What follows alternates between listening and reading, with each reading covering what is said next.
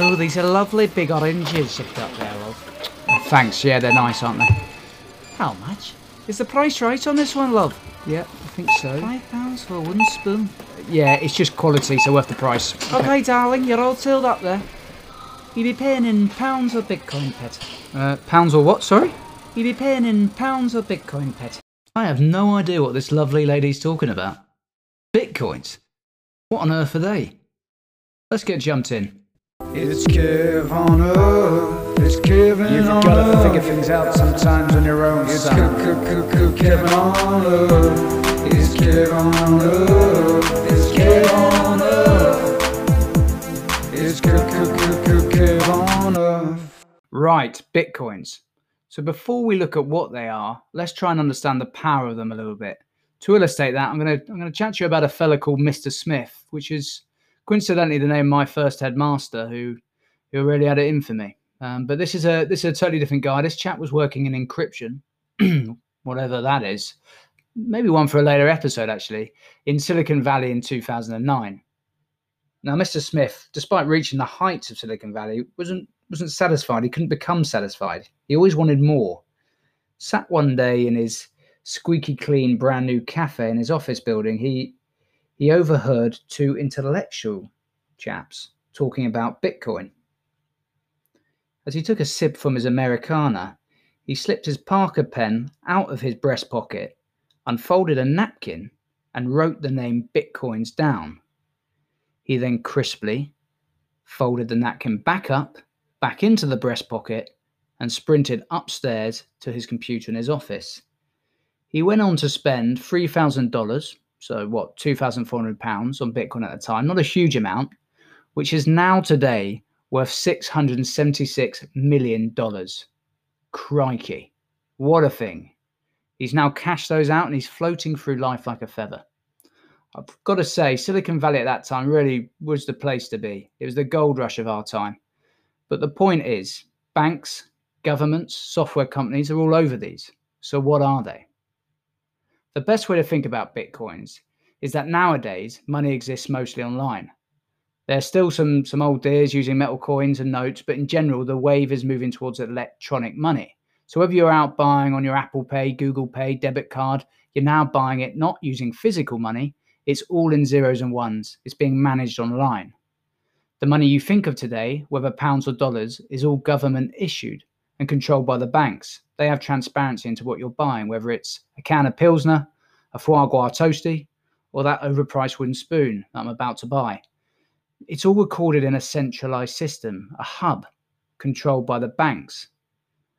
This means they know what's going on with the currency, and even in your accounts, and that knowing of what's going on is what we call a ledger. And to date, as a system, that's worked, and that's why we've used the banks. Cryptocurrencies, however, are not the same at all. They're not issued by governments, and they're not controlled by banks. But like any form of currency, they need to have their own way of knowing what's going on. They need their own version of a ledger. And that own version of a ledger to keep eyes on what's going on is what they call the blockchain. And the blockchain sounds abstract, but just think of it as the bank's ledger.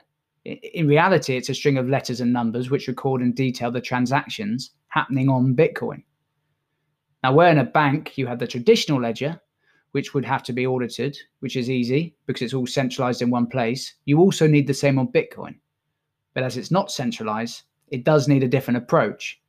But the importance of auditing and providing those checks and balances to confirm and ratify the information within it is equally as important. So that version of auditing is done by something in Bitcoin called Bitcoin mining, and it's the equivalent of a bank auditing, both for checking the info either within the ledger or the blockchain. Blockchains work by individuals across the globe mining Bitcoin. What that means in reality, it means that they're analyzing blocks of data and making sure that the letter and number and the combination which they make up within these transactions or within these data matches that which is being seen in the blockchain. It's essentially people are sitting around solving the puzzle and ratifying the data. Once they're able to compare the letter and number combinations within the data that they're seeing and match it into the blockchain, they can then say with certainty that they correspond. And this is the only time that that transaction has happened across the blockchain. That providing of that check, much like a wee fella with a pen and paper in a bank, is crucial. But the question is, why do these people give two hoots? Why are they doing this? Why are they sitting around confirming these transactions? Well, they get paid. And guess what they get paid with? That's right, Bitcoin. What a stunning system.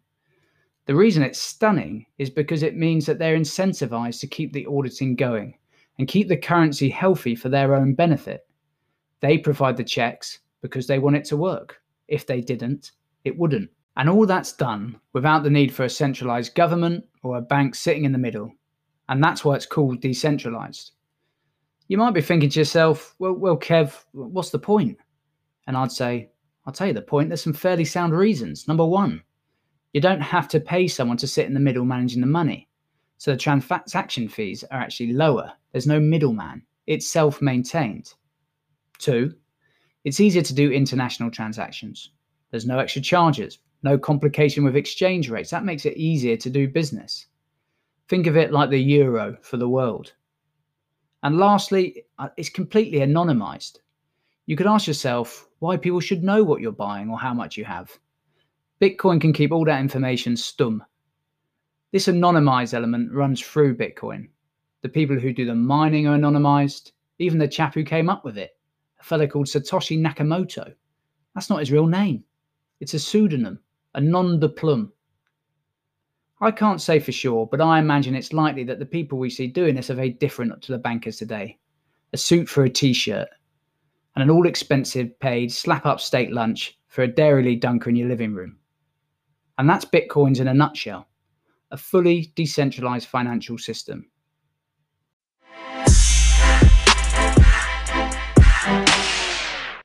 There we go, a complicated problem made uncomplicated.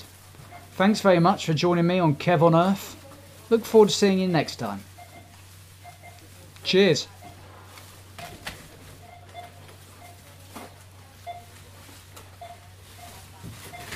Sorry, do you mind if I take this spoon back?